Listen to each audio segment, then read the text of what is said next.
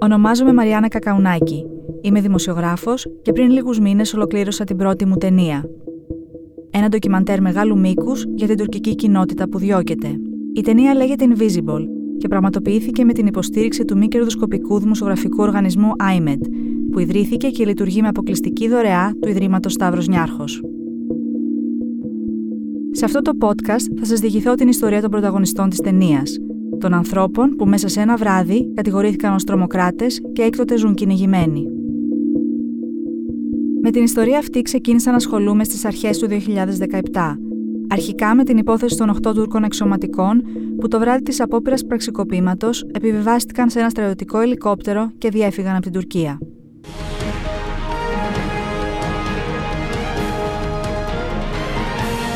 Τουρκικό στρατιωτικό ελικόπτερο με 8 άτομα ζήτησε και έλαβε άδεια για έκτακτη προσγείωση στην Αλεξανδρούπολη. Πρόκειται για ελικόπτερο Black Hawk της τουρκικής αστυνομίας και έφτασε στη χώρα χωρίς σχέδιο πτήσης. Αρχικά δεν είχε διευκρινιστεί εάν τα άτομα που επέβαιναν στο ελικόπτερο είναι υποστηρικτές του πραξικοπήματος που έλαβε χώρα εχθές το βράδυ στη γειτονική χώρα.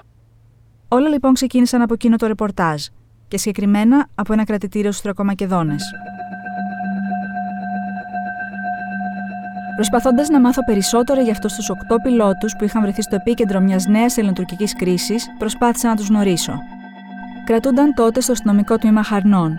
Στο βάθος του τμήματος υπήρχε ένας χώρος ουσιαστικά σαν κελί, 2 δωμάτια με 8 κτιστά κρεβάτια και παράθυρα σαν φεγγίτες που έβλεπαν πίσω από τα κάγκελα το ρυπωμένο Ολυμπιακό χωριό.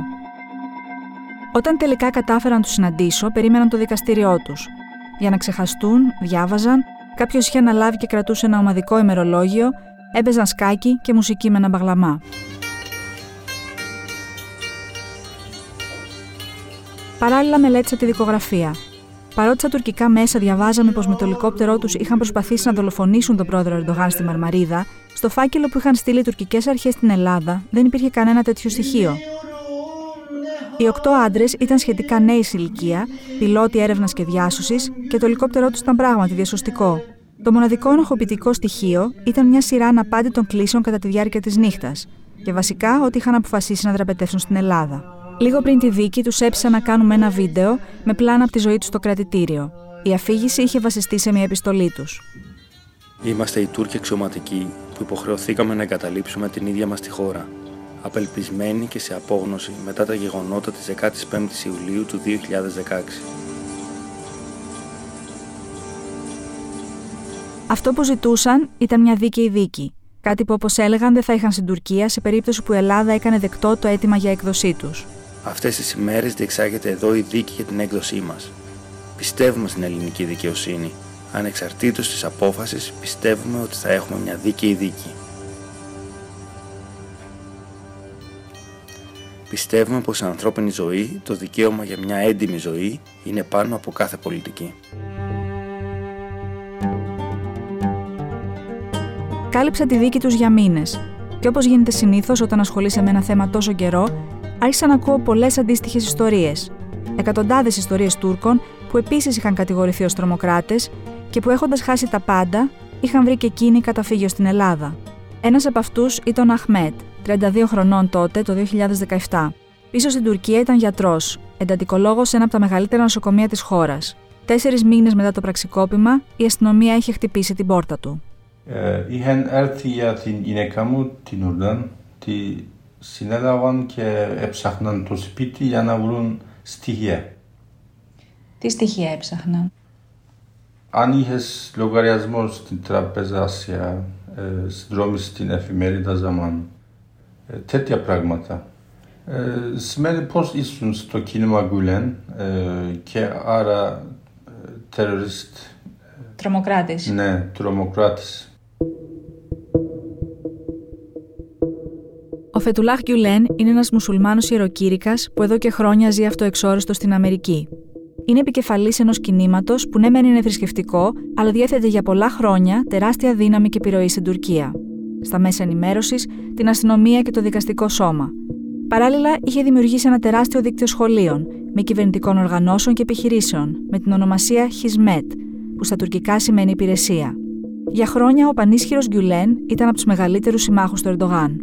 Το 2013 όμως οι δύο άντρες ήρθαν σε ρήξη και τον Ιούλιο του 2016 ο Γκιουλέν κατηγορήθηκε από τον Τούρκο πρόεδρο ως ο άνθρωπος πίσω από το πραξικόπημα για να τον ανατρέψει. Από την επόμενη κιόλας μέρα ξεκίνησαν οι διώξεις. Έκτοτε, πάνω από 1 εκατομμύριο Τούρκοι πολίτες έχουν ανακριθεί, με τους περισσότερους από αυτούς να αντιμετωπίζουν βαριές κατηγορίες για συμμετοχή σε τρομοκρατική οργάνωση. Ανάμεσά τους και η σύζυγος του Αχμέτ, η Νουρντάν, η οποία ήταν καθηγήτρια πληροφορικής. Το βράδυ της σύλληψής της είχε οδηγηθεί στη φυλακή. Πόσο έμεινε στη φυλακή? Περίπου 6 μήνες. Ήταν δύσκολα. Μπορώ να πω οι πιο δύσκολοι μήνες της ζωής μου. Η Νουρντάν αποφυλακίστηκε, αλλά ήξερε πως όταν γινόταν το δικαστήριό της θα αντιμετώπιζε ποινή φυλάκισης τουλάχιστον 3 χρόνων. Έτσι πήραν την απόφαση. Βρήκαμε κάποιους διακινητές να μας περάσουν. Πληρώσαμε περίπου 5.000 ευρώ. Από πού ήρθατε, από πού μπήκατε στη χώρα? Από την Εύρο. Από τον Εύρο. Από τον Εύρο. Με τα πόδια? Ναι, με τα πόδια. Περίπου 15 χιλιόμετρα περπατήσαμε. Τι είχατε μαζί σας? Μόνο ένα τσάντα. Backpack, ας πούμε. Ναι, backpack μαζί μας. Λίγο ρούχα, ένα κινητό. Έφτασαν στη Θεσσαλονίκη και από εκεί στην Αθήνα. Ο Αχμέτ έπιασε σχετικά γρήγορα δουλειά σε ένα μεγάλο τηλεφωνικό κέντρο. Οι συνομιλητές του βρίσκονταν στην Τουρκία και βέβαια δεν είχαν ιδέα πως το τεχνικό πρόβλημα του κινητού τους το έλυνε ένας διωκόμενος στην Αθήνα. Εκείνη την περίοδο, αρχές του 2017, υπήρχαν πάνω από 100 αφίξεις Τούρκων την εβδομάδα. Έτσι, κάποια στιγμή πήραν την απόφαση να δημιουργήσουν έναν χώρο. Τι χώρος ήταν αυτός? Ένας χώρος που μπορεί να έρθουν, να κάτσουν, να νιώσουν πως δεν είναι μόνοι τους. Δεν είναι αρκετό, αλλά είναι κάτι. Μια αρχή. Ναι. Νίκησαν ένα διαμέρισμα σε ένα 5όροφο κτίριο κάπου στην Αθήνα. Όταν το έμαθα, ζήτησα από τον Αχμέτ να τους επισκεφτώ, αλλά για ένα μεγάλο διάστημα ήταν διστακτικός. Η τοποθεσία ήταν μυστική. Θεωρούσαν πως το να γνωρίζει κάποιος εκτός της κοινότητας στη διεύθυνση είχε ένα ρίσκο. Πέρασαν πολλοί μήνες για να με προσκαλέσουν, αλλά τελικά στις αρχές του 2019 έφτασα στο κτίριο. Ήταν αργά το βράδυ και από το δρόμο έμοιαζε τελείως άδειο. Ανέβηκα στον 5ο όροφο και αντίκρισα 2 πόρτες. Σε καμία δεν έγραφε κάτι στο κουδούνι. Άκουσα όμως θόρυβο από το ένα διαμέρισμα και χτύπησα.